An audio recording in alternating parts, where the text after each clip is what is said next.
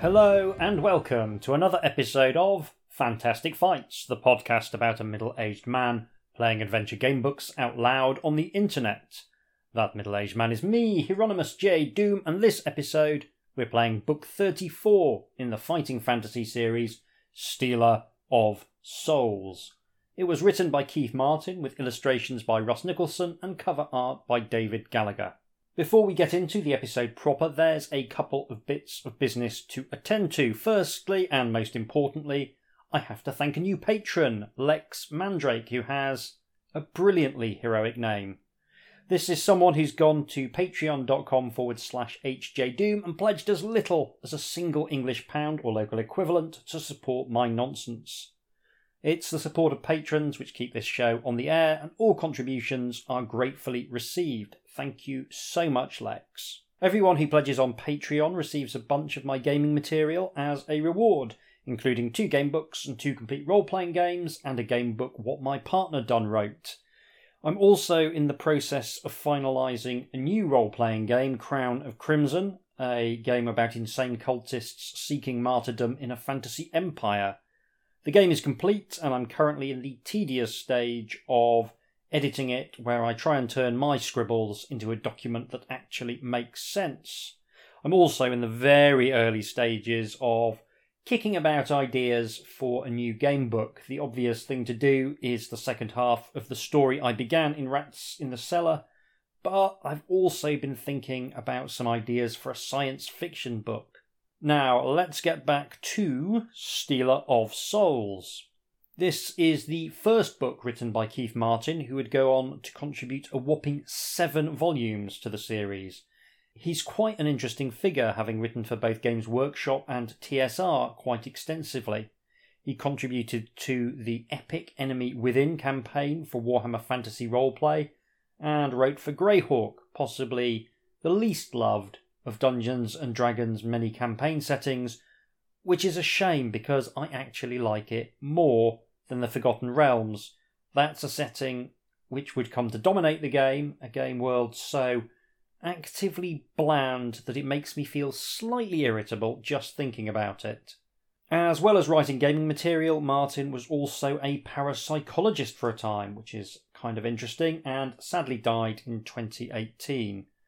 I'm very much looking forward to seeing this first attempt at a fighting fantasy book, and it's going to be really interesting to see how his books evolve over time. In terms of the illustrations, Russ Nicholson is obviously a safe pair of hands for fighting fantasy at this point. His pen and ink style is a perfect fit for the series' prevailing aesthetic of the slightly grubby and also darkly surreal.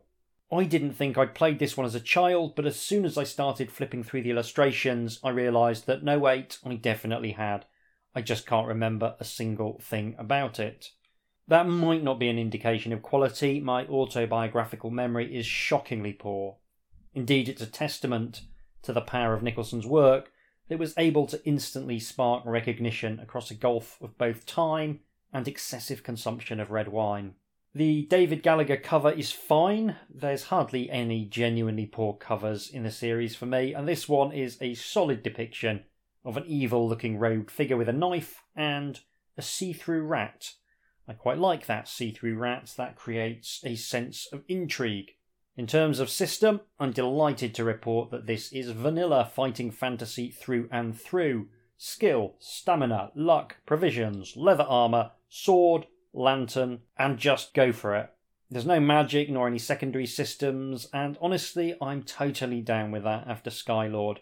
The back cover suggests that we're in traditional Kingdom in Peril from yet another Dark Lord territory, which suggests we're in for maybe a bit of a meat and potatoes adventure, which I'm also totally fine with.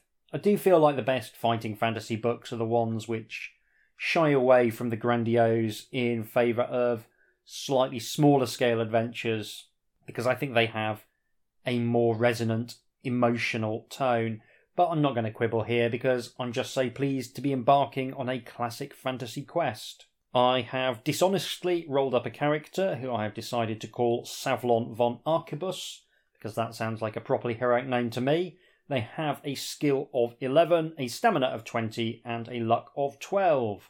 With a backpack stuffed with delicious stab wound healing food, let's dive into Stealer of Souls. Background. Vanestin of Palua, a mage. You don't know him, but he has requested your presence, and his messengers were gracious. They had even made all the arrangements, coach fares paid, money for meals and indulgences along the way. Whatever it is that he wants, he knows how to treat a valiant warrior. And now that you are with him, you can see from his beautiful home that he is a man of means and, surely, of power and influence. After greeting you, he has breathed simply one word to begin his proposition to you: a name. There are a lot of ellipses in this opening section, which I've done my best to pronounce.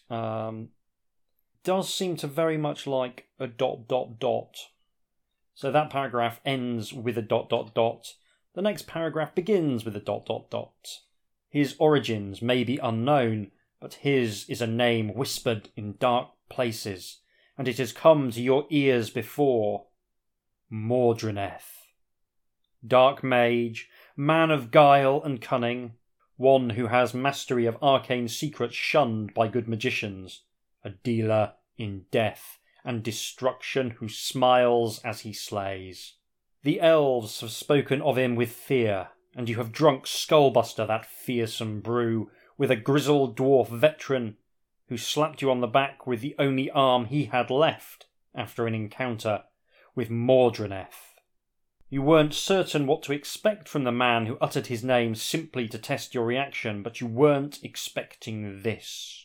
You keep your reactions to yourself as he gazes at you. You take the time to study him. Vanestin is a powerful man, tall and strong, lean and still young, not what you might have expected in a wizard. You sit in his sumptuous chamber overlooking the harbour in Palua, sipping his fine wine. You raise your eyebrows at the name but say nothing. Vanestin looks hard at you and then proceeds with his story. Annoyingly, Vanestin's been described as young and strong, meaning that I cannot do the old man voice that I basically do for every single wizard. You've heard of him, of course. A servant of evil and chaos, a mage of no mean skill, and possessed of a fiendish cunning.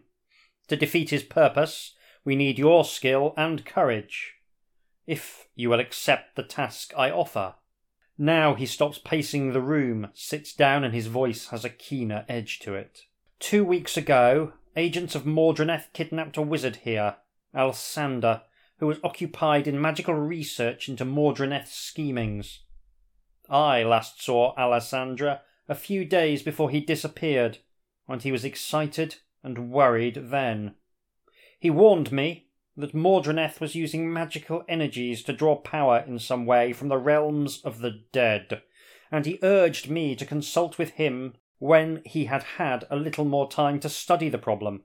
Alas, when I called upon him, he was gone, with all his notes. But by magical scrying we have found where Alsander is, and he is still alive.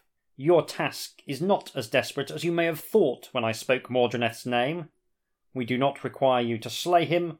We need you to bring Alsander back to us. He pauses to offer you more wine, and he sees that you are a little disappointed. What a scalp Mordreneth would be to boast about! Vanestin is quick to counter that.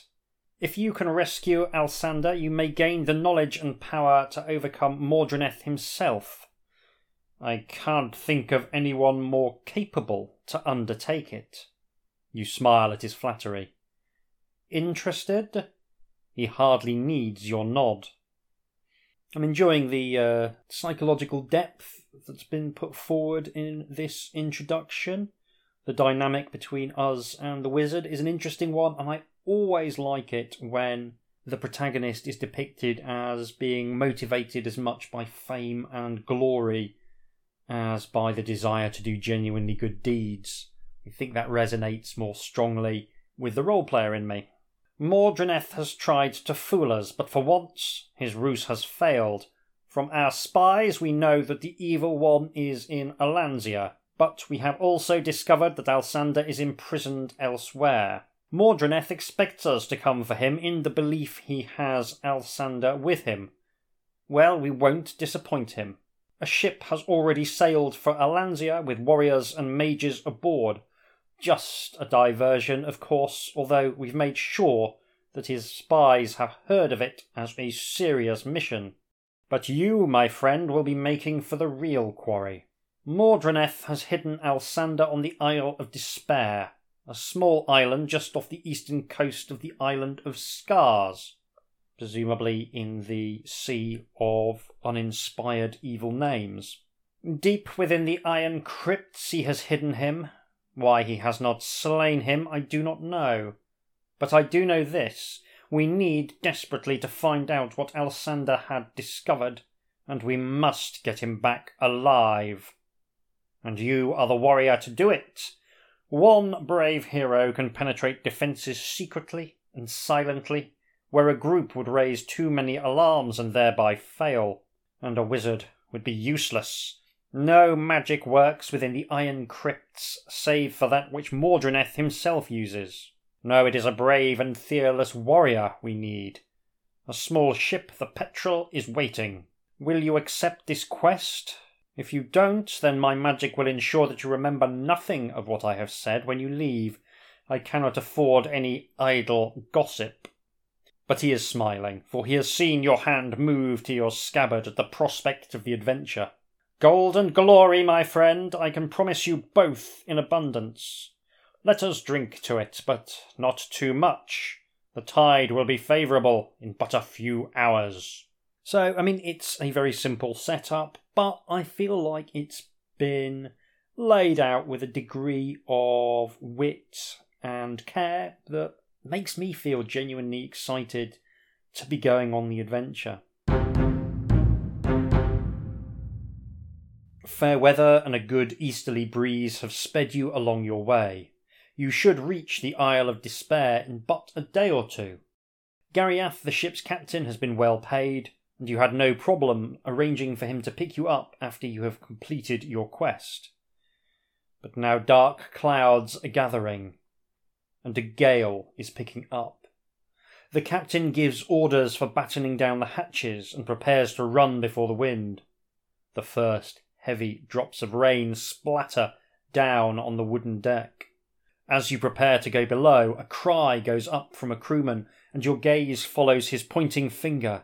A huge black bird with a wingspan of yards and outstretched talons is plummeting down from the leaden sky straight towards you.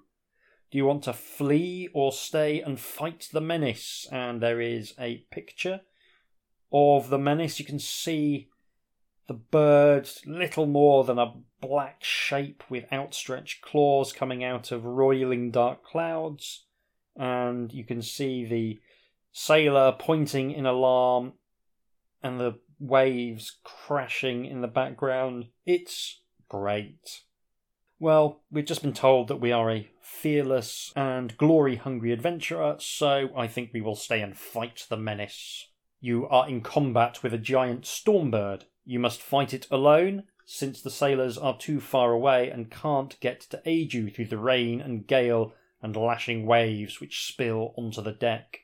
The giant stormbird has a skill of 8 and a stamina of 12, and there's a little note to say, if you are slain by the stormbird's slashing talons and cruel beak, your first adventure has ended here.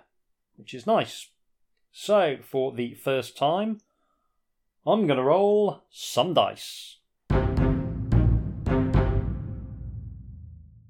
I have defeated the Stormbird. It did 2 points of damage to me, reducing my stamina to 18. Did you turn your back and try to flee before fighting the Stormbird? I did not. Captain Garyath and his men congratulate you on your bravery. You may take provisions from the ship's galley in order to recover any stamina points you may have lost in combat with the Stormbird. That's nice, stamina now back to 20. Well done, Garyath says, but this encounter troubles me. It is very rare to see such a bird in these latitudes. Perhaps somebody already knows of your coming and is attracted to such a creature by magic. This is not a good thought on which to settle down to sleep, but you get a good night's rest, and in the early morning you feel refreshed and ready to set out for the Isle of Despair. So that's nice. I like that there's a little reward for doing the heroic thing.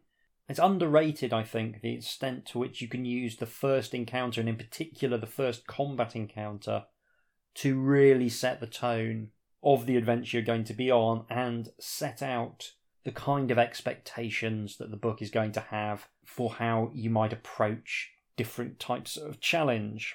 One of the sailors gives you a small jar of ointment. Add this to the list of equipment carried on your adventure sheet. He explains that on the Isle of Despair there may be insects which bite and spread disease, and this will help repel them. He commends you on your bravery and says he hopes his gift will help you. You thank him and collect your gear for the adventure to come. So there we go, another little reward for being heroic.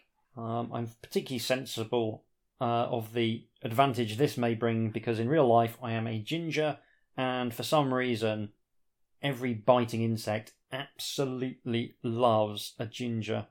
On this foggy morning, you make out the Isle of Despair a short distance away to starboard. Captain Garrieth explains that there is no natural harbour here, and you must make your own way from now on. The crew lower a rowing boat into the water, and taking all of your equipment and provisions, you lower yourself into the boat and row for the shore as the Petrel glides slowly away into the gloom. You are nearly ashore when a huge pair of grey pincers, trailing green and purple strands of seaweed, rise from the shallow water and snap at your oar. The streaked grey shell, beady eyes and hooked jaws of a giant skull crab emerge after them. Do you want to fight the creature, throw some food at it, or try and row to shore quickly and get away? Giant crabs, bit of a classic. I've got 10 provisions, so I think I can risk hoying a sausage roll in the skull crab's direction. You throw some food towards the crab, which grabs at it and misses. You now have time to row away while the dim-witted crab finds and gobbles down the food. Reduce your provisions by 1. So, shame, I was looking forward to that sausage roll, but if it gets me out of a fight, it's a worthwhile sacrifice. You row to the shoreline without any further incident. You beach your boat and look around. To the west is a trail leading towards the hilly interior of the island, and to the south there is a tall white cliff which bars your way. Appearing out of the wispy mist to the north looms a huge figure, a giant, almost 16 feet tall, clad in green and his hair a tangle of kelp and shells that he wears for decoration. He is muscular and carries a massive club. There's a picture of the giant. It's interesting actually, because he really does feel like a giant, even though there's no objects or trees to act as a reference point. It's quite a clever thing. You've got the figure emerging out of the mist, and there's just something about him that seems to suggest giantness somehow. I guess the limbs are sort of somewhat elongated and he's taking up a lot of the frame. But yeah, another cracking Ross Nicholson bit of art. "Hello, human," he booms. Will you attack him, greet him in return, or run away? I think we'll say hello and hope that he's a big, friendly giant. "Sorry about Edwina," the sea giant says. "She's frisky today. I hope that she hasn't hurt you." "Good." He looks around at the mist. "It's going to rain. Would you care for food and shelter?" Do you want to accept his offer or decline and set off west along the trail? I mean, it's a classic thing for a giant to lure you back to the lair with promises of food and then turn out to have you as an idea for the main course. He also has a pet carnivorous crab, which does also ward me off him. Having said that, if I had the opportunity to have a giant crab as a pet, I might even take it myself. So who's to say? I think I'm going to have to take his offer because As always, my curiosity is piqued and I just have to know. You set off north together and soon reach the giant's cave, which is set into a hillside sloping down to the shoreline. You enter and look around. There's some fine fish stew simmering and he offers you a huge bowl of it. You eat with relish. The giant looks thoughtful and says, "This is becoming an increasingly evil place. I'm not afraid, for I can look after myself, but you must be on some kind of quest here." You nod but say nothing, determined to give nothing away. "I don't know if this will help you, but it might mean something," he says, and he retrieves an old scroll which he had carefully concealed under a large pile of shells and conches. You read it. "Singing in the wind is the harbinger of death, and the stealer of souls shall tear terrors from the minds of the damned to make his home." It seems to make little sense to you. I mean, kind of sounds like death metal lyrics, if I'm honest. Maybe black metal lyrics. It seems to make little sense to you, nor can you make out all of the date inscribed in one corner. The numbers are smudged and only 3 are legible. 3, 5, 0 in that order. But you thank the giant. He tells you that you can keep the scroll. Add the scroll to your equipment list and make a note of the date numbers. I sense a hidden paragraph ahoy. Soon it begins to rain heavily and you stay in the giant's cave for the night. The next morning is sunny and clear. The giant wishes you well and gives you some salted fish, enough for 3 meals. So we now got back up to 10. I think 10 is the maximum we can carry. And you set off to the west to seek the trail leading inland. This is going very well. It's going suspiciously well. You set off west along the trail. Misty drizzle begins to fall. You feel wet, uncomfortable, and miserable. At midday you must stop and eat a meal. As you take out some food, you find that the damp has seeped through your backpack, and some of your food is spoiled. Reduce your provisions by 2. Easy come, easy go, I guess. Yeah, I guess the salt fish and that packet of pickled onion Monster Munch I was saving have been spoiled. That's a shame. The trail splits. You can either head north, where you can see hilly terrain and bracken in the distance, or you can continue west along what seems to be a fairly well-used mud track. I'm going to go for the well-used mud track in the hope of finding a settlement and some kind of clue. Cat is making disgusting squelching noises in the background as he busily washes himself. I apologise if that gets picked up by the mic. You make good progress along the trail, but as the sun begins to set you see no sign of a safe place to sleep. There are hills to the north and only the continuing trail to the west. To the south there's a small copse of trees nestling against a rock face. You move up to take a look around. As you warily check the trees, a tiny thin face with drooping pointed ears and a sharp little black eyes peers round a clump of bushes. "Are you looking for somewhere to sleep?" the tree sprite asks shyly. You nod your head and he races up a tree trunk and fumbles something out of sight. Then he throws down a rope hammock. "Get up in the trees," he urges. "There might be a wolf about, or worse." He dances away through the high branches and is gone. You take his advice, clamber up the tree, rig the hammock, and settle into a sound sleep. Do you have any treasure? Well, I've got a message scroll and I've got some insect repellent. It's a poor do if either of those is being categorised as treasure. I'm going to say I do. I'm going to say that insect repellent just about qualifies as a treasure in a fantasy world. You must now test your luck. First luck test of the game. Well, with a luck of 12, I automatically succeed. Luck now 11.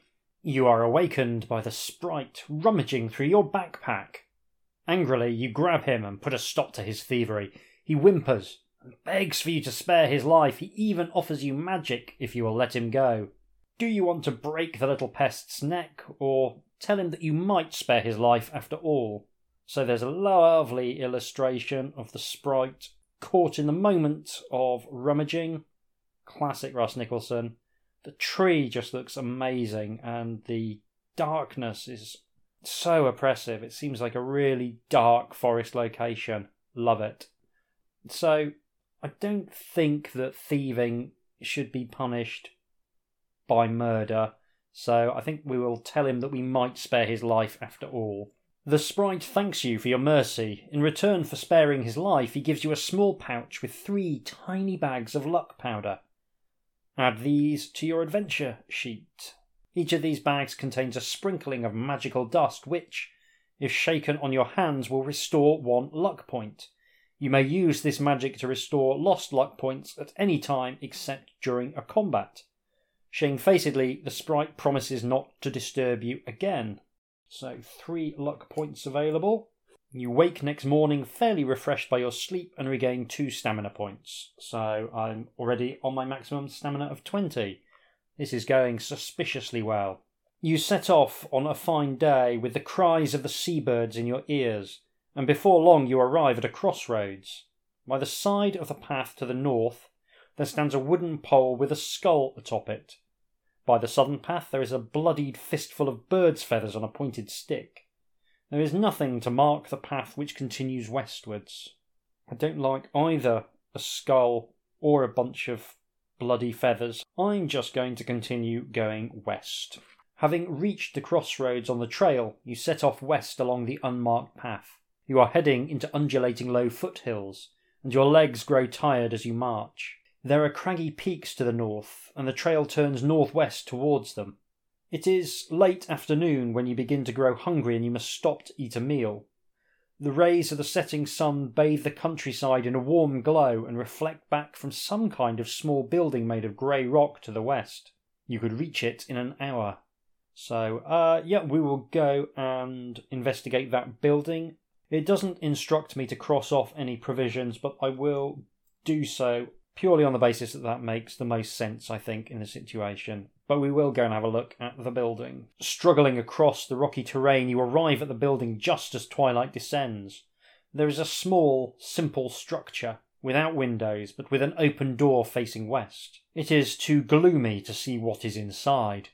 You will have to enter, for you need safe shelter, so you light a lantern and move in. A groan greets you as you enter. In the gloom you can make out a man chained to the wall. On one side of what could be an altar, he reaches out a hand to you as you enter and begs for your help, mumbling in an unknown tongue. There is an illustration of him. Oh, it's fantastic. I say this with every single illustration, but this one is particularly good. He's standing on tiptoes, his body's all bent over. The chains are wonderful, his hands stretching out. His face is contorted in a howl of despair. It's just cracking. I guess we'll help him, or should we stay where we are and look around? So we can attack him, which seems a bit mean. Yeah, we'll stay where we are and look around. You don't move, but he does. The illusion melts away so that you can see the black-robed dark priest for what he is. But not before a spell of magical cold has wrapped you in numbing blackness. Deduct 6 points from your stamina. Whew. If you are still alive, he moves in to finish you off with his mace. You are confronted by a dark priest. You must fight for your life against this pitiless enemy in this dark and terrible place. The dark priest has a skill of 9 and a stamina of 13. Big stamina scores in this adventure. So, in the hope of getting some revenge against this scoundrel, I'm going to roll some dice. I have defeated the Dark Priest. He reduced me to 8 stamina points, and I used a point of luck to speed finishing him off, so my luck reduced to 10. I will now use a bit of the old magic luck dust to get my luck back to 11, and I'm going to sit down and eat a Hawaiian pizza and a packet of Mr. Kipling's finest fondant fancies to return my stamina to 16 points. I now have 5 provisions remaining. Breathing heavily, you push away the body of the evil cleric with your foot. As you do so, a pouch he had at his belt spills out 5 gold pieces. As you look around, it dawns upon you how evil this place is. You sense an emanation of evil from the altar, and there are dread wall paintings showing scenes of unspeakable horror. One in particular captures your attention. A black skull with livid red eyes floating in the air above a rocky crevasse, gloating over the terrified ghostly forms of spirits of the dead. But there's no shelter to be found outside, so you will have to sleep here. You look around and discover a trapdoor beneath a carpet in front of the altar. You pull the dark priest's body over to it to stop anything getting in, then settle down to sleep.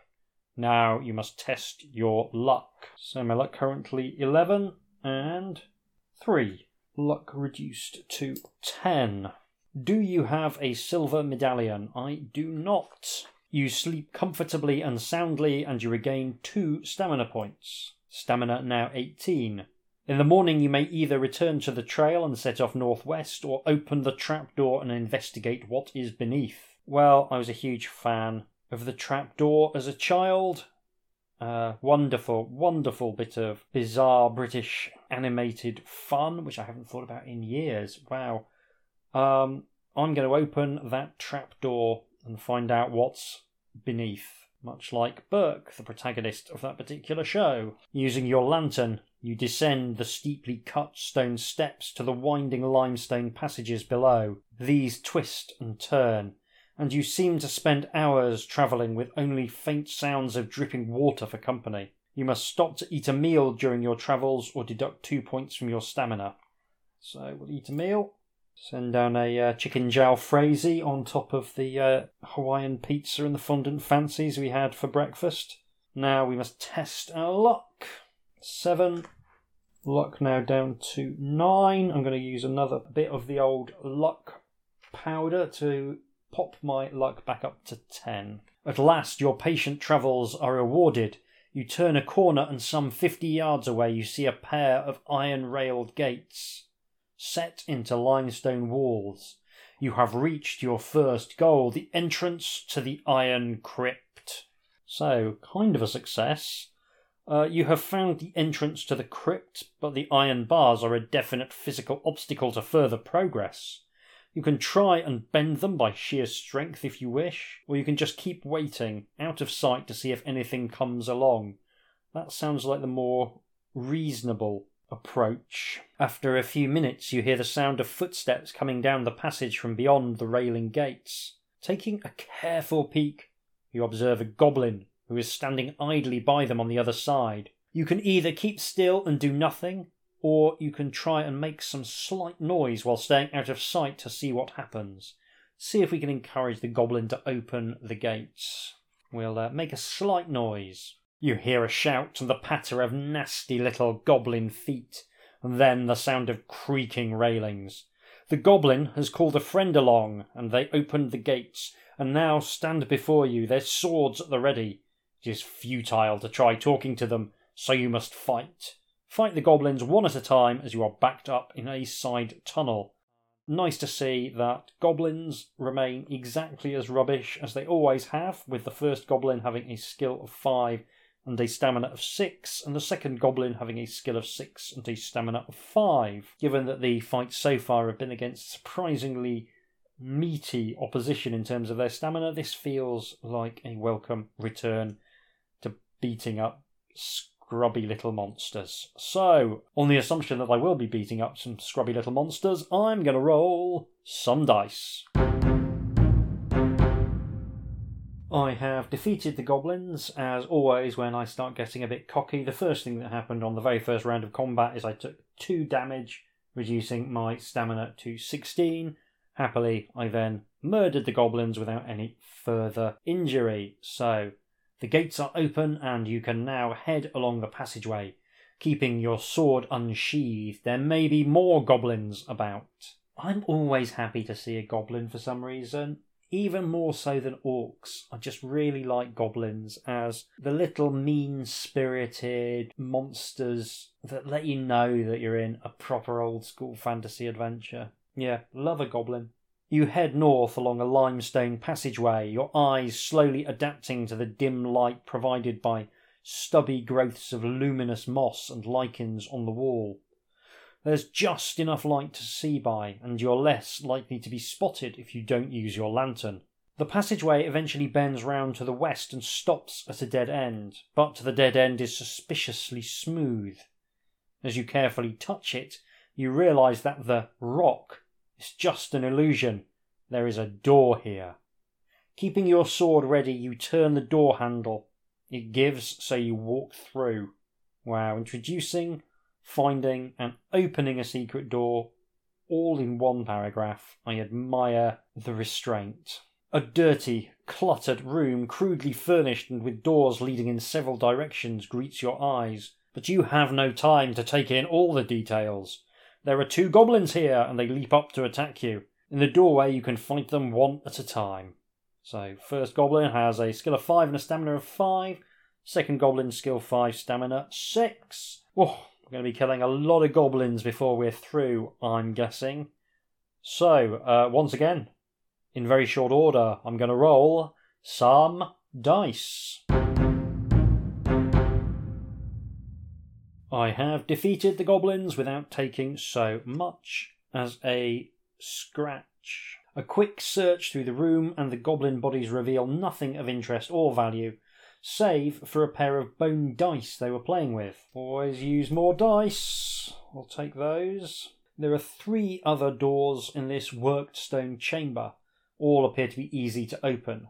North, west or south? Well, I've been avoiding the north, so I think maybe now is the time to reverse that and take the north door. The door opens, revealing a passageway beyond. This ends at a T-junction. From here you can go either west or east. Well, this would appear to be, since we're travelling north, a straightforward left-right decision, and what do? We go left. Yes, that's what we do. That's what we always do. Good old left. The passageway winds along and eventually you come to a T-junction. On the wall facing you is a wall carving which is rather indistinct. Do you want to stop and look carefully at the carving, take the north passage or take the south passage? We will have a good gander at this carving as it's the most interesting thing that's happened to us in a couple of sections.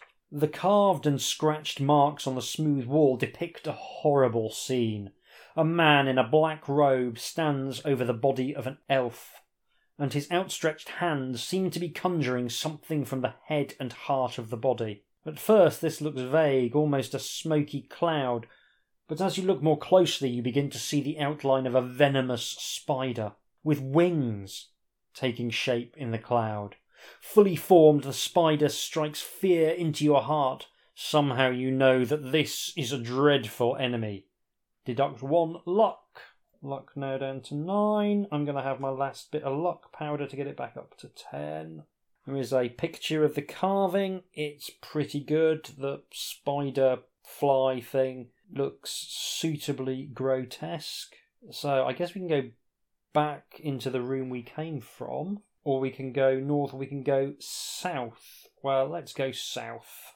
You press on south, ignoring a turning to the east, which only leads to the goblin's room. I feel as though the lead up to this dungeon has been slightly more enjoyable than the dungeon as it is presented so far. I'm not hating it, it just felt like the outdoors was just a bit more imaginative somehow. And again, I do have a mild preference for wilderness adventures and encounters, so that probably makes sense as well. You head south along the passageway, which then turns west and opens into a chamber lit with flaming braziers. Standing in the doorway, you can just make out steps that lead upward to the far end of this chamber, and a large stone statue standing before them. The statue, sculpted in stone, is nearly 10 feet tall and has the head of a horned bull atop a minotaur's body. It is not moving, and as you creep into the chamber, it does not react to you. Your heart beats strongly as you enter. Will the statue attack? So nice to show an awareness there that your hardened adventurers, when we see a statue, we think to ourselves, that's going to move, innit? It's going to move and have a pop at me. Let's find out whether this one will. As you set foot in the chamber, the statue raises its right hand and grates out, "Give me a gem." Will you attack the statue? Give the statue a gem if you have one, which we don't. Do nothing for the moment. Try to run past the statue to the stairs. I quite like that we're given repeated opportunities to just stand there looking a bit bemused and go, "Sorry, what?" So, yeah, let's do nothing and see what happens. "I repeat the request but once. Give me a gem," the statue roars. You must either give it a gem if you have one, which I don't, or prepare yourself to fight the statue. You are fighting a stone golem. It strikes at you with its hard stone fists, and it is not easy to parry or strike successfully with an ordinary sword. When you succeed in hitting your adversary, you must roll 1 die. On a roll of a 1 or 2, your blow is ineffective and does no damage to the golem. So, the stone golem has a skill of 8 and a stamina of 11. We could be here some time with this one. But yeah, it's a little combat wrinkle. You know, I always enjoy those. It's a very appropriate combat wrinkle. I was just thinking that, I bet my sword would be a really rubbish thing to use against an animated statue. So, full marks for creating an encounter that feels entirely appropriate, and I'm going to roll some dice. That was not nearly as bad as I was expecting. I took 0 damage and dealt with a stone golem in fairly short order, although I imagine my sword is now a little bit blunt. You ascend to an east-west passageway. It is dark and you must use your lantern. You see that the western passage soon turns south. Do you want to take that path or head west? Let's take the one that turns south. I am not looking forward to having to map this out on my subsequent playthroughs. I do hate making maps. Again, another reason why I like wilderness adventures. It's that, you can remember stuff like, oh yeah, I need to go towards the big tree or the mountain or the village or whatever. Can't do that in a dungeon. Just a little way past the southern twist in the passageway, you can see 2 doors next to each other, one on each side of the wall, to the east and the west. So we will open the east door. The lock and hinges of this door are very rusty, and the door looks very solid. You can try and smash it down, try to use an ebony key, which I don't have, try using a bunch of keys that I don't have, or a vial of white oil that I don't have, or give up and try the west door, or give up and head south down the passage. So, of those options, let's have a look at the west door. You open the door effortlessly, but now you must test your luck.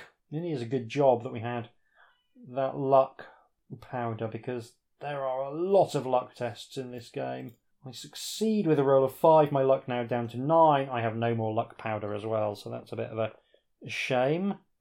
You leap aside just as a spear hurtles past you, triggered by a trap linked to the door. The spear impales itself in the door opposite you. Moments later you hear sounds to the north, so you decide to set off southwards. It is dark to the south, and you must have a light source to see by. Your lantern or a magical sword if you have one. That's interesting. Magical swords in the offing, are there? Your footsteps crunch on chips of stone, and as you look down you see that other footprints lead this way. Vigilantly you walk quietly on. Soon you see a small side passage to the east, which ends at a wooden door with a small iron grille. Do you want to investigate the door or continue? We will have a little look. Peering through the grille, you can just make out 2 slumped human bodies lying on a pile of filthy straw inside a dank, unlit cell. Will you try and open the door and help these people, or turn back and go south? We will open the door. Do you have a bunch of keys? I do not, and the door is securely locked, so I have to just go south. That is a shame. Still, the fact that the keys are cropped up multiple times is a really nice way of saying, like, this could be a really handy item to have, as you would expect. I mean, a set of keys to the dungeon, that's a potent asset to have. You soon arrive at a door barring your way at the end of this southern passage. You hear no sounds beyond, and the door opens easily, revealing light beyond. With sword drawn, you move cautiously through. You enter a gloomy, dirty, and rather small room in which 2 bored orcs are sitting at a table, gnawing at a roast dwarf joint. It's a bit grim. They look cruel and mean, and have their swords ready to hand. They attack at once in the doorway.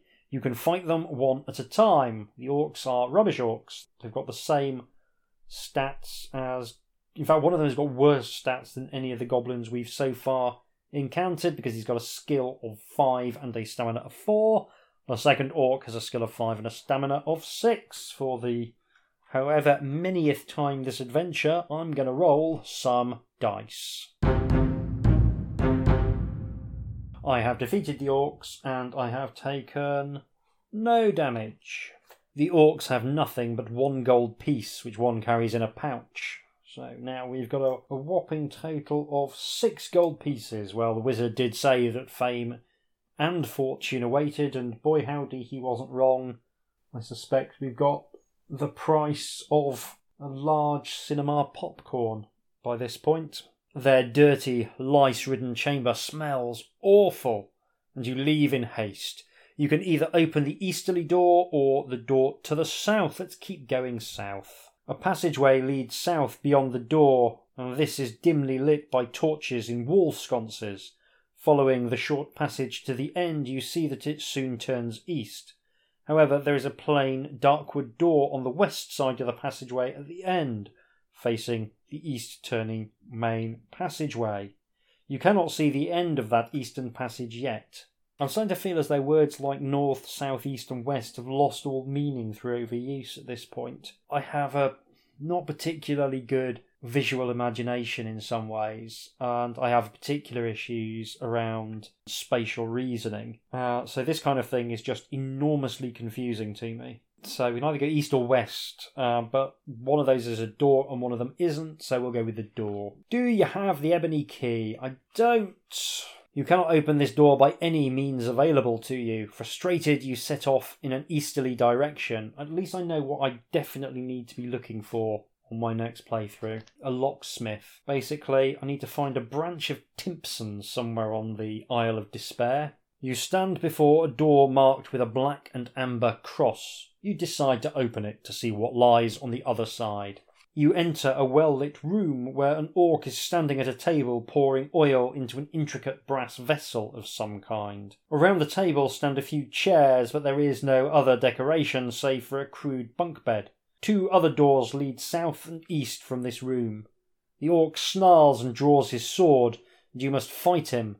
But what really worries you is that as you enter he shouts, "Master! Master!" Too much to hope he's just singing along with Metallica's Master of Puppets. So, yes, the orc has a skill of 5 and a stamina of 6. I have to roll some dice, but also, if I win, I have to turn immediately to the next paragraph without taking any further actions of any sort, which is kind of cool. So even though this is yet another fight with a skill 5, stamina 6 goon, I'm anxious to get it done purely on the grounds that a sort of exciting, intriguing thing might be about to occur. Anyway, I'm going to roll some dice. I have defeated the orc. I took no damage, but I must immediately go to the next section. The southernmost door in this room flies open and a cowled figure stands framed in the doorway. A livid blue scar bisects the left side of his expressionless face, and he waves his thin, almost skeletal, long-nailed fingers as he chants a spell. You rush him with your sword. Roll 2 dice and add 1 to the number rolled. And is that less than your skill? Roll 2 dice, add 1. I get a 2, a 5. That makes 7, makes 8, well below my skill of 11. Hooray. You take a swing at your enemy with your sword, galvanised by fear of what the effect of his spell might be. You don't hit him, but you do force him to duck, ruining his concentration so that his spellcasting is spoiled. Cursing you, he draws from his belt a vicious double-thonged flail with wicked strips of jagged metal studded into the thick leather. You will have to overcome him in physical combat. So it's another Dark Priest. You are now in hand-to-hand combat with the evil Dark Priest, overseer of this part of the dungeon. You will not find him easy to overcome. He has a skill of 9 and a stamina of 12. Quite cool that he's got the same playbook as the first Dark Priest we found at the entrance to the dungeon. I often criticise books for being too repetitive, and don't get me wrong, we will be talking about the number of orcs and goblins on display in my closing remarks, but sometimes repetition can create a nice effect, and this is one of those times. I know that I've just avoided taking 6 stamina points of damage from one of his evil spells, and that's cool. You can only do that if you have the encounter a second time. So, once again, I'm going to roll some dice.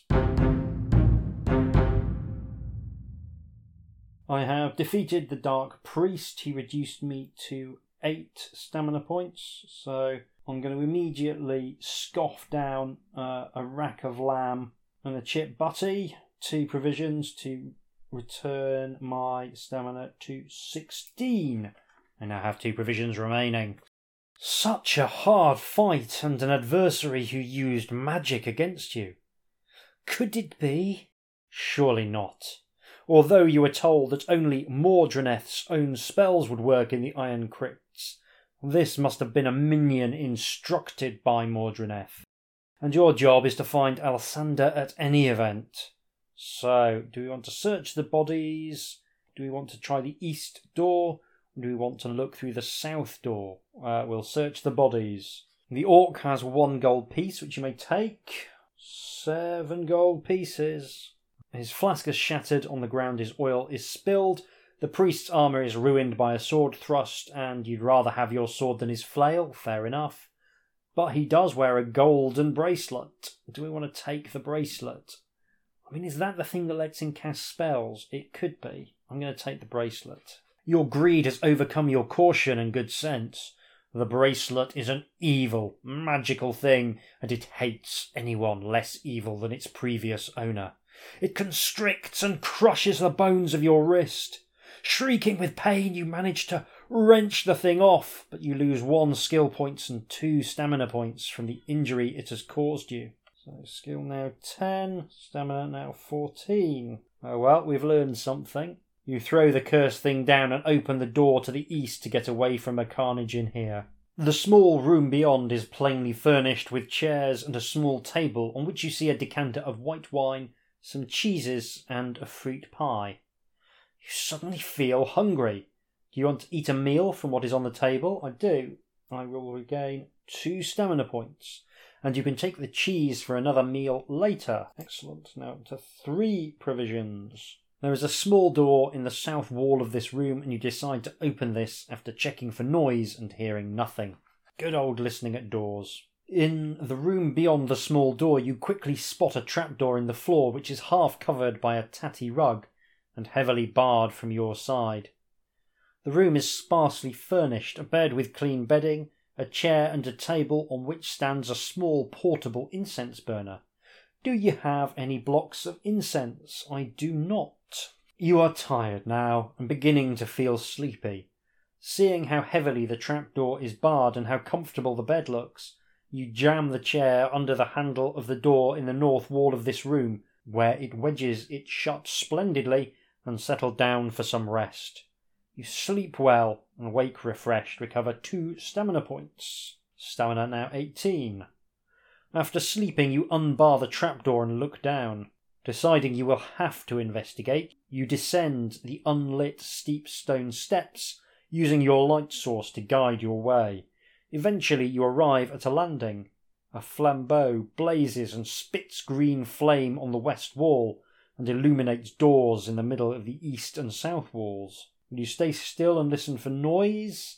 Open the east door or open the southern door? I think we will stay still and listen for noise. Proper adventuring stuff. Ooh, roll a die. Anything other than a 1 is fine. I got a 5, so yeah. You hear nothing. Now open either the eastern door or the southern door. Well, let's keep going south. You follow the passageway behind the door until you come to another door. This is slightly ajar, and you peer round it into the room beyond. An oaken table stands in the middle of the room with a large tablecloth covering it. On the table you see silver cutlery, fine porcelain and cut crystal, bread, meat and fruits laid out and ready to eat. There is no sign of anyone in the room, so you enter. You see that there are 2 doors in the room, one in the east and one in the west wall. Do you want to eat some food? Honestly, I've got nearly full stamina. I'm not risking some cursed fodder. I'll ignore that and we'll go east. You open the door into an untidy room with plain furnishings, where you see a young red-haired man sitting at a desk. As you enter, he leans back and twirls a dagger in the palm of his hand. "You might have knocked," he says reproachfully, fiddling with a cuff button on his maroon jerkin. He's not making any hostile moves, but clearly he expects a reply. And there's a picture of the young man. He looks pretty smug, I have to say, caught in the act of fiddling with his cuff. Another cracking illustration from Ross Nicholson. What is there I can say at this point? So we can attack him, we can say the people upstairs sent us, or say we're a tradesman. Well, I'm going to say that he's in a dungeon, he's armed with a knife, he's not going to be a good guy, so I'm just going to attack him, quite honestly. You are now fighting the young guard, who does not look very strong, but who is very nimble and agile, so his speed makes him a dangerous enemy. He's got a skill of 9 and a stamina of 7. Once again, I'm going to roll some dice. I have defeated the young guard. My stamina reduced to 16. Onwards. We can either search the room the guard was occupying or leave through the west door. Let's search that room. It's like the contract, isn't it, between the adventure designer and the player, that once you've done the fighty thing, you get to have a rummage. You search through a litter of papers and bric-a-brac which fill the guard's room. There seems to be nothing valuable, but you do find a sheet of vellum covered with ornate, bold handwriting. It reads, "I need to know by the end of today how the meddling wizard learnt to use magic. I did not teach him here in the crypts. If he will not talk before the end of the day, have the torturer put him to death by fire. Merabian will assist, and of course those dark, pointy-eared little fellows will want to watch. I have better things to do with my time." It is signed simply M, so I guess the wizard is Elsinore. I guess the M is Mordreneth, and I guess the pointy-eared little fellows are some sort of dark elf. So, suggests a reason why he's kept Elsinore alive, because he wants to find information from him. Beyond the door is a torchlit passage which leads westwards and then bends round to the south. You notice that it is not dusty, but clean, so you deduce that many people may pass along it regularly. There may be many foes here, but perhaps also someone who might be helpful, if you are lucky and careful. Soon you come to a T-junction, and you can either go east or west. We'll go east. At the end of a passage is a closed door, the wood of which has many deep marks and cuts, from which frayed wooden splinters hang. From outside you can hear angry cries and the sound of clashing metal on the other side of the door. Do you want to push open the door and investigate, or head back west? We will investigate, of course. You open the door and look into a chaotic shambles of a room. Crude wooden furniture has been tipped over and smashed jugs and torn papers lie about the place. 2 orcs are fighting each other with swords. Each calls out to you for help against the other. I'm going to either leave them to it, help one against the other, or fight both the orcs. I might just fight both the orcs, to be brutally honest with you. They're orcs. No, let's fight one of the orcs against the other, and then we can just fight that one, inevitably, at the end. You wade in, fighting on the side of one orc against the other, who is soon killed. You take no damage in the battle. "Thanks," says the orc you helped. "I allus hated him. Now I can get me money back what he stole off of me." So, that was rendered phonetically in a way that I'm not quite sure why, but it leaves a faintly nasty taste in my mouth. The orc bends down to take a leather pouch from the body. Will you leave this room, attack the single orc remaining, or talk to the orc? Well, let's have a chat with him. Since the orc is obviously friendly, you start to talk and ask him what he knows about torturers and any prisoners about the place. "Yeah," he says. "There's old what's-his-face, the half-ogre. Good entertainer, he is. Lets us watch sometimes. Last week we had an adventurer in, and he impaled him on barbed hooks." The orc rubs his hands with pleasure at the memory. It has already occurred to you that if you're not careful, it could be you next. You decide you don't want to hear any more of this, so you set off along the passageway westwards. The passage goes on westwards and then it turns south once again. Once more it is clear that you are treading a well-frequented path. At the end of the passage you observe a wooden door with a handle bearing an ornate door plaque of bronze and a silver door handle. Just before this there is a side passage to the east, at the end of which is a small door which has a sign affixed to it: "Danger, keep out." Do you want to open the southern door at the end of the corridor or investigate the east door at the end of the side passage? Well, if you tell me "danger, keep out," I immediately think to myself, I bet there's something really cool in there. So we'll go down the side passage. You try to open the eastern door, but it is locked. Do you have an ebony key? I don't. You feel that you could perhaps knock down the door, but this would require some hefty kicking and you might lose some of your stamina. You could also alert guards or monsters around the place. Do you want to try battering down the door or return to the main passage and open the door at the end? We will go and open the door at the end. Don't want to call down any more orcs, goblins or other ne'er-do-wells, because quite honestly I'm getting a little bit weary of running combats. You open the door and walk into a large chamber constructed of bare stone with high walls, lit by torches which burn and spit, giving off blue light and faintly greenish smoke. This smoke is unpleasant, irritating your throat and nostrils. There is a half-open door in the east wall, from behind which a red glow spills into this room. There is another door in the west wall, and this is made of very stout black wood with massively thick iron banding and fittings. In the northeast corner of the room is a fountain with a thin jet of liquid spraying several feet into the air. Do you want to drink some water from the fountain, toss a gold piece into the fountain and make a wish? Open the west door or cross to the east door and look round it? Well, do you know what? I've only got 7 gold pieces. I might as well risk one on a wish. As you think about making your wish, you notice that bubbles are forming on the surface of the gold piece. The liquid isn't water, it is acid. Good job I didn't have a glug of it, I guess. You move away from the fountain and now you can either open the west door or look round the east door. Let's look round the east door. Lucky escape. A grim sight unfolds before your eyes as you look round the door. Fierce heat radiates from a huge metal brazier filled with white-hot coals from which a number of branding iron handles are projecting. Tables carry brass vessels, clawed pincers and pliers.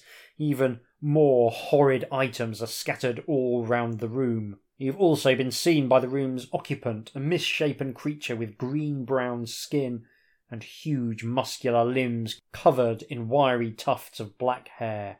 But he just grins at you, showing the yellowed stumps of rotten teeth, and gestures you in. You can either attack him or go in and talk with him. Well, this seems to be the torturer, the half-ogre we were warned to expect, so honestly, I don't particularly fancy bandying words with a professional torturer. I'm just going to try and stab him in the face. You are fighting a wily and strong half-ogre. He advances on you, wielding a barbed metal rod mounted on a short wooden polearm. He is no mean opponent. He's got a skill of 8 and a stamina of 14. Yet again, it's that time. It's time to roll some dice. I have defeated the half-orc torturer, and I was reduced to 12 stamina points, so I'm going to scarf down a bag of quavers and get myself back up to 16.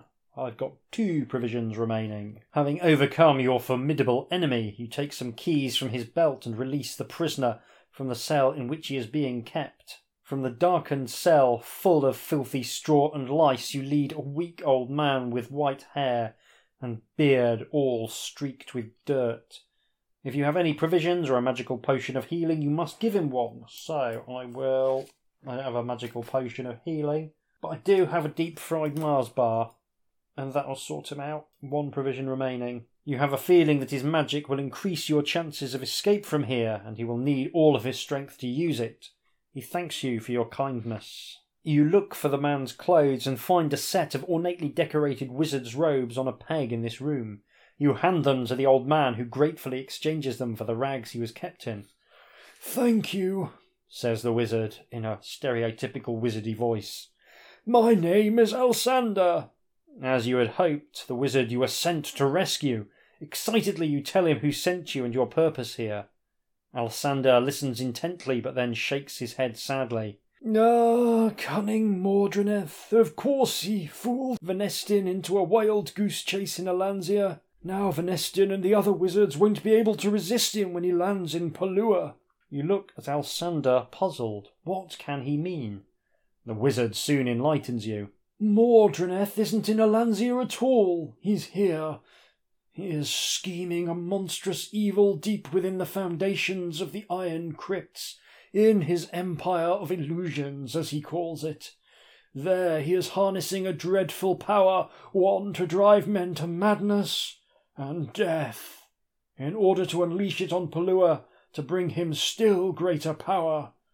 If he can achieve his goal, none can challenge him. This is dire news indeed, but an idea is beginning to form at the back of your mind. When you were first asked to rescue Alsander, you regretted losing the opportunity for glory, which ridding the world of Mordreneth would bring. You ask Alsander to continue. Mordreneth found a magical way of stealing souls. Gosh, you could almost call him a stealer of souls. More precisely, he has found a magical way of stealing the images and emotions of terrifying things from the minds and spirits of the dead. Fear of darkness, fear of death, terror of the night, whose spectres and wraiths roam the world, fear of falling, phobias of many kinds. From these emotional energies and images he creates illusions, which have enough power to drive those who witness them to madness or death. He has also found that he gets the best results with the souls of those freshly dead, preferably killed by himself. Hence he will soon unleash his illusionary army on Palua to wreak havoc, so that he will thus have even more souls to steal. I will have to teleport to Palua to give what warnings I can, but it is only here he can be stopped. You are our only hope of stopping him now. Alsander clutches your arm and gazes deep into your eyes. Thousands of innocents will be slain if you refuse to help. The Empire of Illusions is a dreadful place, but I can teach you a few spells to help you there. How can you refuse? Your praises will be sung for scores of years should you succeed. Alsander smiles, relieved. It's fortunate that I learned a little of how Mordreneth has changed magical forces here, enough to modify some spells so that I can use them myself. But time is short, and the Dark Elves may be here soon. I knew it. I knew there'd be Dark Elves. I only have the time and the strength to teach you 3 spells before I go, and you will be able to use each only once. The wizard walks over to a small chest and puts on his robes. Okay, let's go and choose our spells. We've got 3 spells we can choose from the list below. Dispel Fear, Dispel Illusion, Fire Globe, Healing, Luck, Restore Skill and Speed. So I'm going to go straight for the Dispel Illusion. I'm going to go for the Dispel Fear. And I'm going to go for Speed and Trust to Luck, because he's a master of evil illusions that cause fear. So I feel like Dispel Illusion and Dispel Fear are the decent choices. We've already seen one spellcaster that we were able to beat by lunging at him at high speed. I just think those are going to be the most useful. So, onwards. Alsander looks weary and pale after teaching you his spells. I have just enough strength to teleport home, he whispers. Oh, I nearly forgot how to get to the Empire of Illusions. There's a secret door over there, and he points to the centre of the south wall. Go through it and follow the passageway. I must warn you that there are 2 evil dark elves down there, and beyond their lair is a teleport device which will take you to Mordraneth's deepest lair. If you can slay him, the illusions will disappear, and you'll be able to find a way out. Use the magic I have taught you wisely, for you can use each spell but once." Then he murmurs a few words, and his body shimmers and is gone, teleported back to Polua. It's a picture of the wizard in his robes. I like his fancy robes, and he's clean shaven, which makes a nice change from your usual big beardy fellow. So yeah, I always quite like seeing a clean shaven wizard with a vaguely tidy barnet, and this is one of them. So we go off to confront the Dark Elves. You find the secret door Alsander told you about without difficulty and quietly push it open. The smooth passageway beyond is dark, but you can see light streaming from a gap under the door. You move slowly up into position and kick the door open, hoping to surprise your enemies. You glimpse a richly furnished room, and the glint of gold and silk and fur catches your eye, but you have no time to take in details. The Dark Elves inside are too agile and swift to be surprised, and now you must fight them. Fight the Dark Elves one at a time as you stand in the doorway like a clever person. I do appreciate that, to be honest, showing an awareness of the kind of relatively basic strategies that adventurers will use to try and avoid being in a 2-on-1 fight situation. So, Dark Elf 1, Skill 8, Stamina 6, Dark Elf 2, Skill 7, Stamina 5. I'm going to roll some dice. I have defeated the Dark Elves. You look around and pick up the 8 gold pieces that the Dark Elves had, taking my treasure now up to 14 gold. Lovely. But beside this, you see a better treasure still. Wrapped in large, moist broadleaf wrappings are 6 small flat loaves of sweet whey bread, each one equivalent to a full meal. So that acts as 6 provisions. So I'm going to scoff my last ordinary provisions. Nice cheese and onion pasty, and mark down 6 portions of much less exciting whey bread. Stamina now 20. The rich smell of spices, the glitter of silks and other treasures do not tempt you, for you cannot carry those items. To the east of the room you see an archway leading to a small circular chamber, and you approach it to look at it. In the centre is a raised podium on which a swirl of rainbow colours eddies and flows. The teleport device Alsander told you of. Breathing in deeply, you step into the waves of light and the room fades from your sight. Where will you arrive? To find out, turn to the next section. You find yourself in a circular chamber from which 3 passages lead off into the distance. The walls seem to shimmer and shift as if they were only half real, or as if a heat haze were wavering in the air. The floor feels solid to your feet, but it looks just as half real as everything else. You must surely now be in the Empire of Illusions, for even the passages seem to shift location.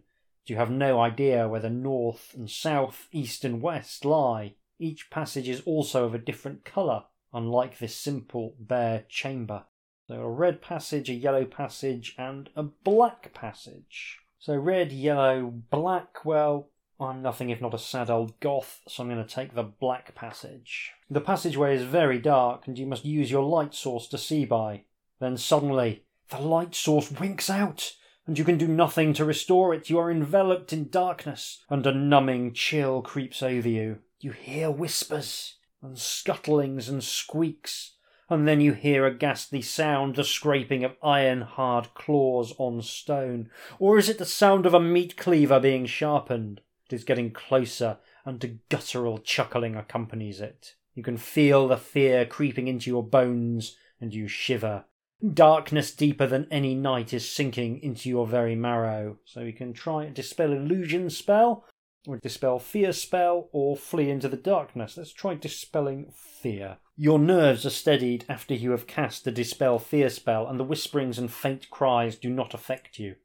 You step forward, taking care to test your steps, and soon you see the faint patches of coloured light which are passageway entrances. There's a brown passage or a grey passage. Let's go for the grey passage. You move along the grey passageway and the air strikes chilly and dank. Horribly, behind you, the passageway starts to shrink to nothing, closing up behind you, and you have to run to avoid being swallowed up by it. You run into a chamber, which is the colour of yellowed, leprous bone. And you see tombs and great sepulchres stretching out before you. Steps lead down to crypts with barred doors of bronze and brass. The place is bone-numbingly cold, and a low moaning starts to fill the air. Suddenly, before your horrified eyes, a spectral, shrouded figure rises up out of the cold stone and lunges at you with icy, taloned hands. You will have to fight for your life because this is no illusion. It's a spectre. There's a picture of the spectre all wrapped up in kind of bandagey type things. It's really good. It's got a horrible, evil grin and glaring eyes, very much like it. It's got a skill of 7 and a stamina of 7, and chillingly, each time it hits, you must deduct 1 skill point permanently. So, bit of the old level drain. With a degree of trepidation, I'm going to roll some dice. I have defeated the Spectre. It dealt 2 points of damage to me, which means it also sucked a single skill point from me, reducing my skill down to 9. Fearing further horrors like the Spectre, you look around in desperation. At the end of the huge hall of cold stone tombs, you can make out 3 passageways, and you must follow one. There's a green, there's a yellow, and a rainbow-coloured one. Well, I guess as a middle-aged queer man, I've got to go for the rainbow-coloured one, so that's what I'm going for. Passing along the rainbow passage, you feel an unfamiliar sense of goodness. Another illusion, perhaps. The passage leads into a high-ceilinged chamber filled with rainbow-coloured lights. Inside there are 3 semi-transparent human figures, and also 3 passages which exit on the far side of the chamber. 1 yellow-green, 1 azure, and 1 a deep ochre colour. One of the shimmering figures drifts soundlessly towards you. "Brave friend, not everything here has been corrupted by the Wicked One. He has not overcome all of us. Let me give you a blessing to aid you." And he stretches out his hand to touch your head. No thank you. I doubt very much if he's got my best interest at heart, so I'm going to run for the Azure Passage. You stride along the Azure Passage and you come to a bridge over a deep, blue-tinged rock chasm. You carefully test the solidity of the bridge before walking across it. On the other side is a black tunnel lit with gouts of red light which emanate from some distant, fiery source. Filled with foreboding, you head for the dark tunnel, for this is the only exit. The black tunnel leads into a chamber crossed by 2 deep chasms. Gouts of flame spurt into the air from both, and clouds of burning gases hang in the air. On the other side of this infernal place you can make out 2 passages.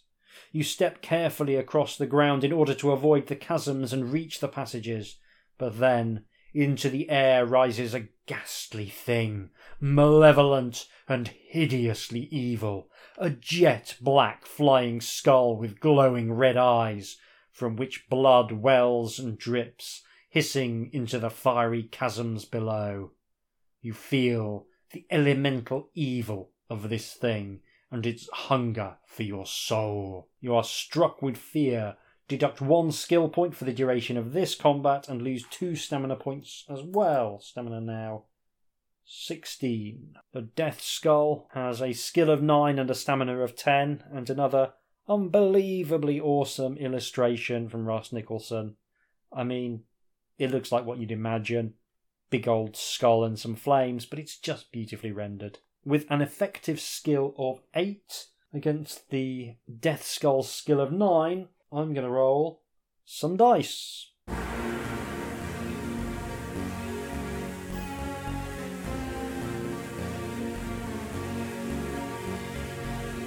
I have been defeated by the evil skull monster. I reduced it to 2 stamina as well, which makes it all the more galling. Not least because I've been recording for about 2.25 hours, and I genuinely thought this might be the one where I got all the way to the end on the first playthrough. So that's really disappointing. I'm not going to invoke the sausagey finger bookmark rule because I've been recording for ages and ages. So with that, the Stealer of Souls is over for this playthrough. I'm going to go away and play it through on my own time, try and unravel its secrets, find out what makes it tick. It's hard to know what to make of it on a very first impression. There's bits of it I really like, there's bits of it that do feel very much like a first attempt at a game book. But I'm sort of slightly confused by how far I managed to get through it without picking up really any of the various items that were hinted at. So, yeah, it's going to be really interesting to see how the map shakes out as well. I'm very confused by how the dungeon is organised, but I feel as though it must in some sense be funneling you towards that encounter with Alsander. Maybe not, maybe I'm completely wrong. We will find out when I come back with some detailed closing remarks in just a few seconds. Tatty bye. I've played through Stealer of Souls and finished it on only my second attempt, which makes dying in the first one a little bit of a bummer, if I'm honest. After my first playthrough, I thought this one would wind up being a bit forgettable, but I actually got more into it on the second time around. It's not the most ambitious of books, but it's solidly written and realised, and it doesn't make any big mistakes. It's a classic adventure format, and it should be praised for sticking to the fundamentals and not trying to reinvent the wheel. It's Keith Martin's first game book, and I think there's a lot to be said for banging out something that definitely hits the brief on a first attempt.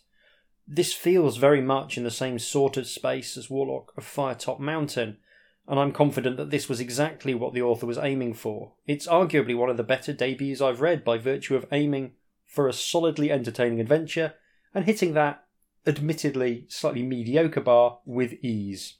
It makes it a little bit difficult to go into too much depth in analysing the book. Not impossible, I'll always find something that gets me thinking, but there's not really anything here that we haven't seen before, and I don't think there's a lot of design lessons we can take away from it, other than it's better to write something solid than to aim high and miss badly. It's refreshing to read a book by someone who actually has a grasp on how gaming systems work. You'd think that would be a basic requirement for writing a game book, but as we've seen time and time again, there's plenty of creators out there who don't even understand the systems which they themselves have designed, never mind anyone else's stuff. I think Keith Martin understands that the range of abilities which characters have in fighting fantasy is quite large, and has attempted to balance his book more or less in the middle of the distribution. Unfortunately, by this point, most players understood that trying to beat a book with a less than average character was usually a thankless task. I always roll a character who's better than average in the expectation that this is where the difficulty curve will land. Martin is to be praised for a book that I suspect is fairly doable with a skill of 9 and eminently beatable with a skill of 10. It's got a nice structure as well, with the short boat journey and the island itself being followed by a traditional dungeon and then a weird dungeon, which is turning into something of a fighting fantasy tradition in itself. I don't think gamebooks need to be entirely beholden to the 3-act structure, but it remains a good narrative tool for creating a framework for your story. One of the biggest storytelling weaknesses I find in gamebooks is a lack of structure. They have a tendency to be all middle, so it's a welcome thing to see a story which divides neatly into discrete sections, each with their own unique feel. The island, in general, is really good. The idea of there being a relatively safe bit before the dungeon, which helps set the scene and creates a contrast with the dangers you'll face once you go underground, is something I really like.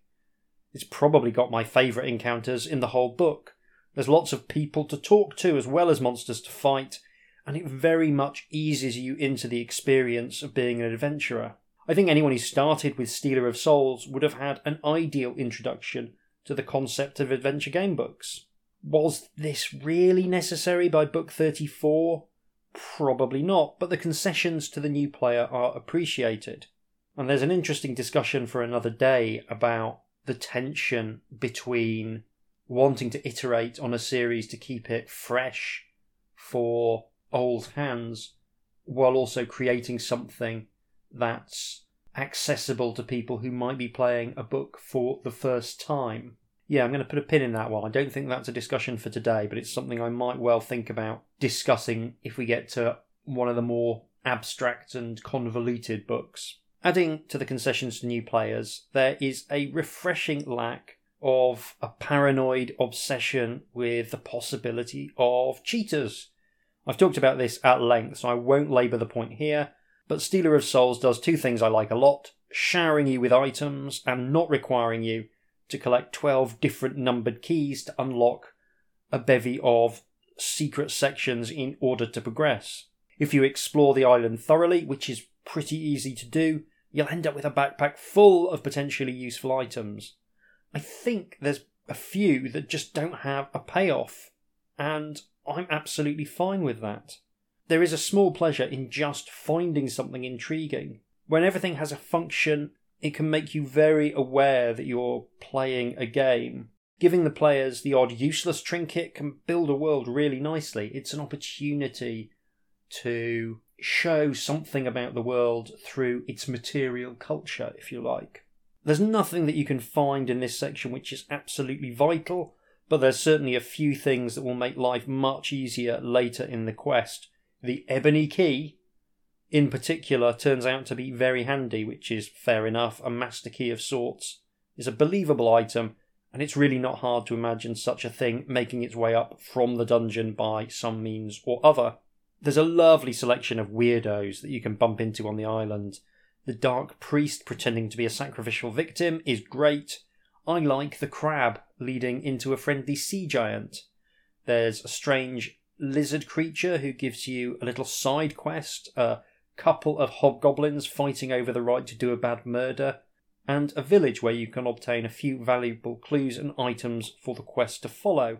Arguably, a few more dangerous encounters would have spiced this section up a bit, but I'm very keen on the way it emphasises that contrast between the world above ground and the more unfriendly and hostile world beneath the surface. There's also some nice messing about with provisions. It's one of my favourite things to see people do, using food as a resource rather than just calorie-dense healing potions. Another feature that I really enjoyed is that from the island there are two entrances to the Iron Crypts. The one I found in the recorded playthrough is the much less optimal one. There's another one further into the mountains that allows you to skip a decent portion of the dungeon. And it's also skipping some of the less interesting bits of the dungeon too, so finding it feels like a real win. It has to be said that once you get beyond the island, the Iron Crypts themselves initially feel like a bit of a chore. I think that probably came through on my playthrough. The dungeon itself is styled like a classic 1980s dungeon crawl, but the imagination and wit that was so prevalent in the island portion feels a bit lacking here. It adds to my theory that designing really good dungeons in gamebooks is actually very hard indeed. In a group setting, the various corridors and rooms would be enlivened by party members chatting to each other, and you just don't get that in a gamebook. And in particular, I think the house style being very simple and direct, which is good, does tend to highlight the repetitiveness of some of the corridors and doors that you're running into. So even if it does feel a little bit underwhelming at times, I do like the fact that blundering around the crypts at random will basically get you through. There's definitely shorter routes and less dangerous routes, but eventually, if you just keep aimlessly meandering about, you will be funneled to where you need to be to progress. I'm not 100% certain that you'll always find your way to the exit because I haven't mapped it out, but it does have a strong sense that this is a sort of largish space with a bunch of different routes around it, which makes sense for a dungeon as well. And doing a slightly flabby and maybe even subpar dungeon is made much more enjoyable for me by not having any item checks that I could find. I think I'd find this bit a nightmare if I needed to exhaustively explore it in search of a laundry list of magical gewgaws, but I did enjoy being able to optimise it on a second playthrough. I still think this section would have benefited from maybe being a bit shorter, but it would definitely have benefited from being more overwritten. And I think the island could have been longer.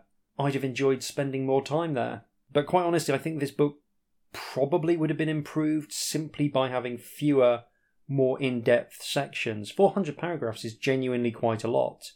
Now, the right writer can easily fill that space with interesting things, but I think allowing some of the books to be 300 to 350 sections would have been a good call.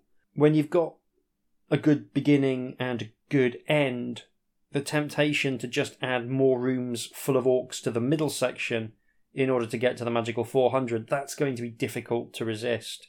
If the sections were longer and more detailed, you'd have a chance to give the dungeon area a stronger visual identity. It's part of the problem with dungeons in general, because in these artificial subterranean locations, there aren't any rules you can borrow to help the player orient themselves.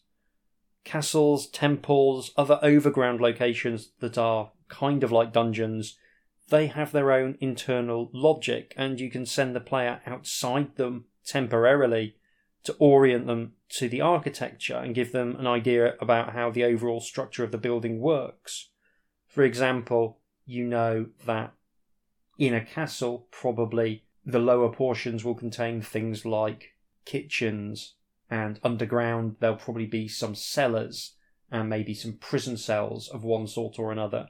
You can mentally work out in your head from very small descriptions where you are and where other things might be in relation to you.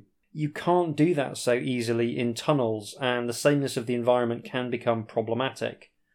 I think if I do a proper dungeon adventure, which is one of the ideas I am kicking around in my head, I'm going to spend a lot of time trying to think about how I can make the architecture of different areas stand out, and how I can give the player a sense of the overall layout as they progress.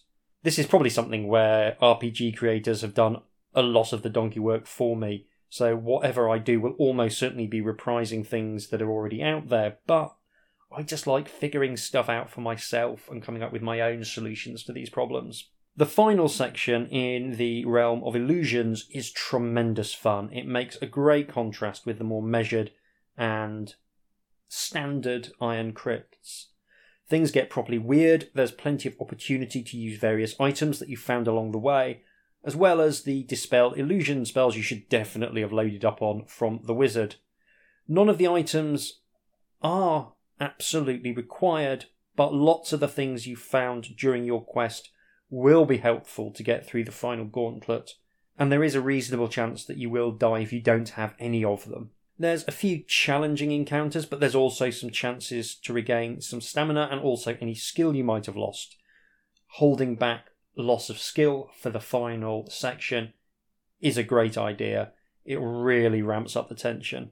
There's some dangerous moments, but there's few things which are unfair.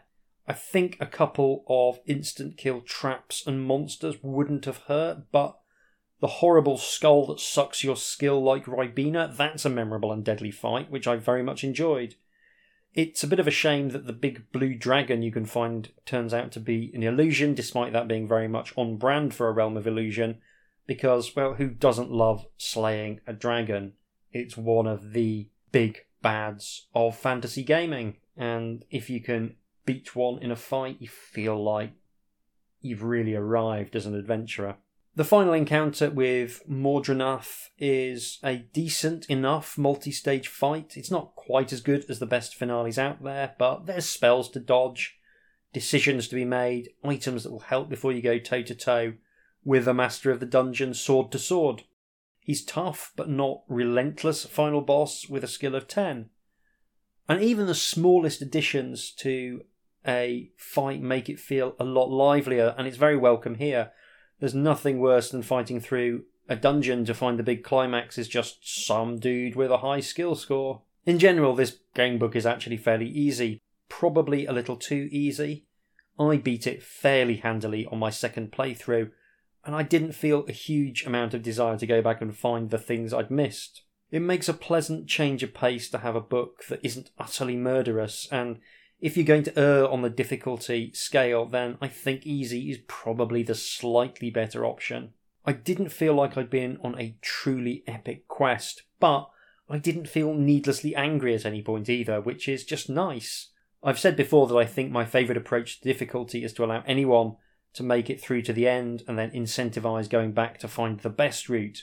I really enjoyed the approach in Demons of the Deep, where there's a bunch of pearls that you can find to make the final confrontation easier and get a better outcome. I think that's the best way of doing it, and something like that in here would have been very enjoyable. I also don't mind if there's a few item checks at different points gating your progress, especially if you drop a few hints here and there for where the player might want to look.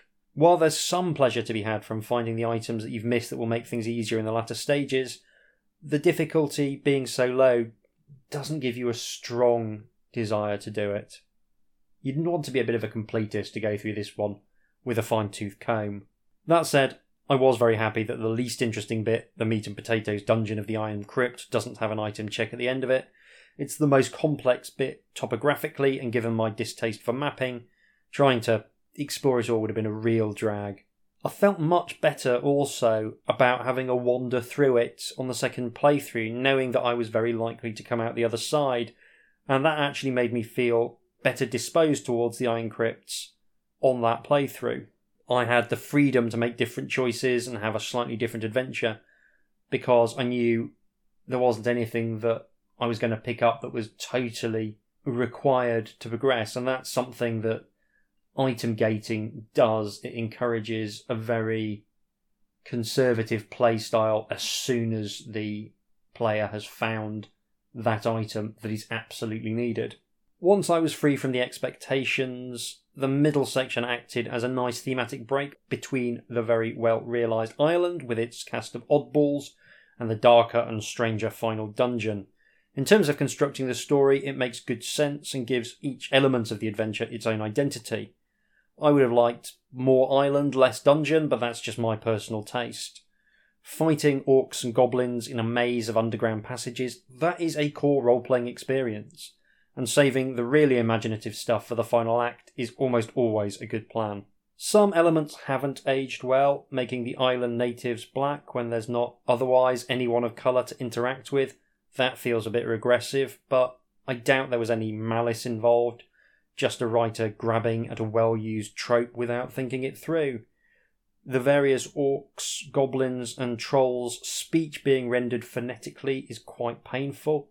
I thought Bram Stoker's Dracula was the peak of ill-advised and poorly used phonetic transcription to emphasise class distinctions, but I think Keith Martin might be even worse.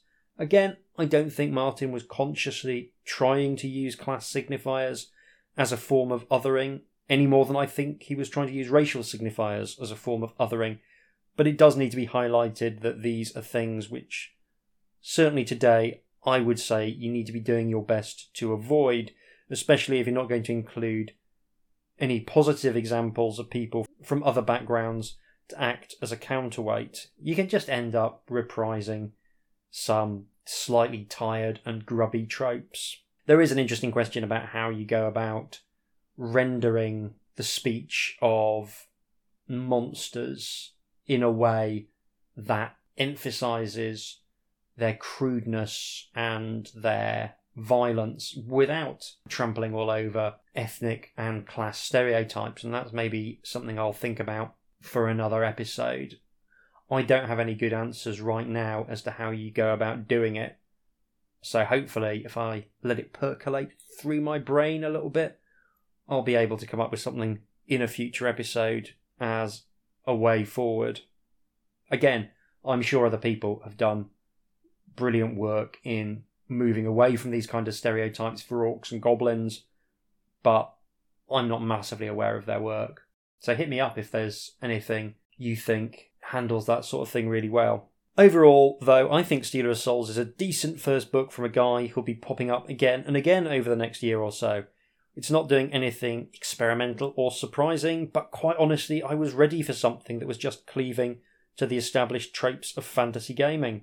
I like the established tropes of fantasy gaming, and it's always a pleasure to see them get a good quality airing. I can't imagine this is going to be anyone's favourite book in the series, and I can quite understand why I didn't remember anything about it, but honestly, by this point, just hitting the fundamentals actually feels surprisingly fresh and interesting because everyone seems to be so busy trying to iterate on the system and come up with clever stuff. I don't need to reprise how much I love Ross Nicholson's artwork at length, but it is of course fantastic. I think he's the perfect artist for fighting fantasy, and his contributions add so much depth to the world, so Ross Nicholson, I salute you. That's all for this episode. I hope you'll join me again in April when I'm going to be tackling an absolute behemoth of a book for the bonus episode. It'll probably come out a little later than usual, but hopefully it will be worth the wait. If you want to get in touch with me in the meantime, you can do so by emailing me at hjdoomretrofun, all one word, @gmail.com. I've had a couple of lovely emails from listeners recently, and it really does make my day when I hear from people who are enjoying the show. Thanks very much for listening. Take care, and I'll see you soon.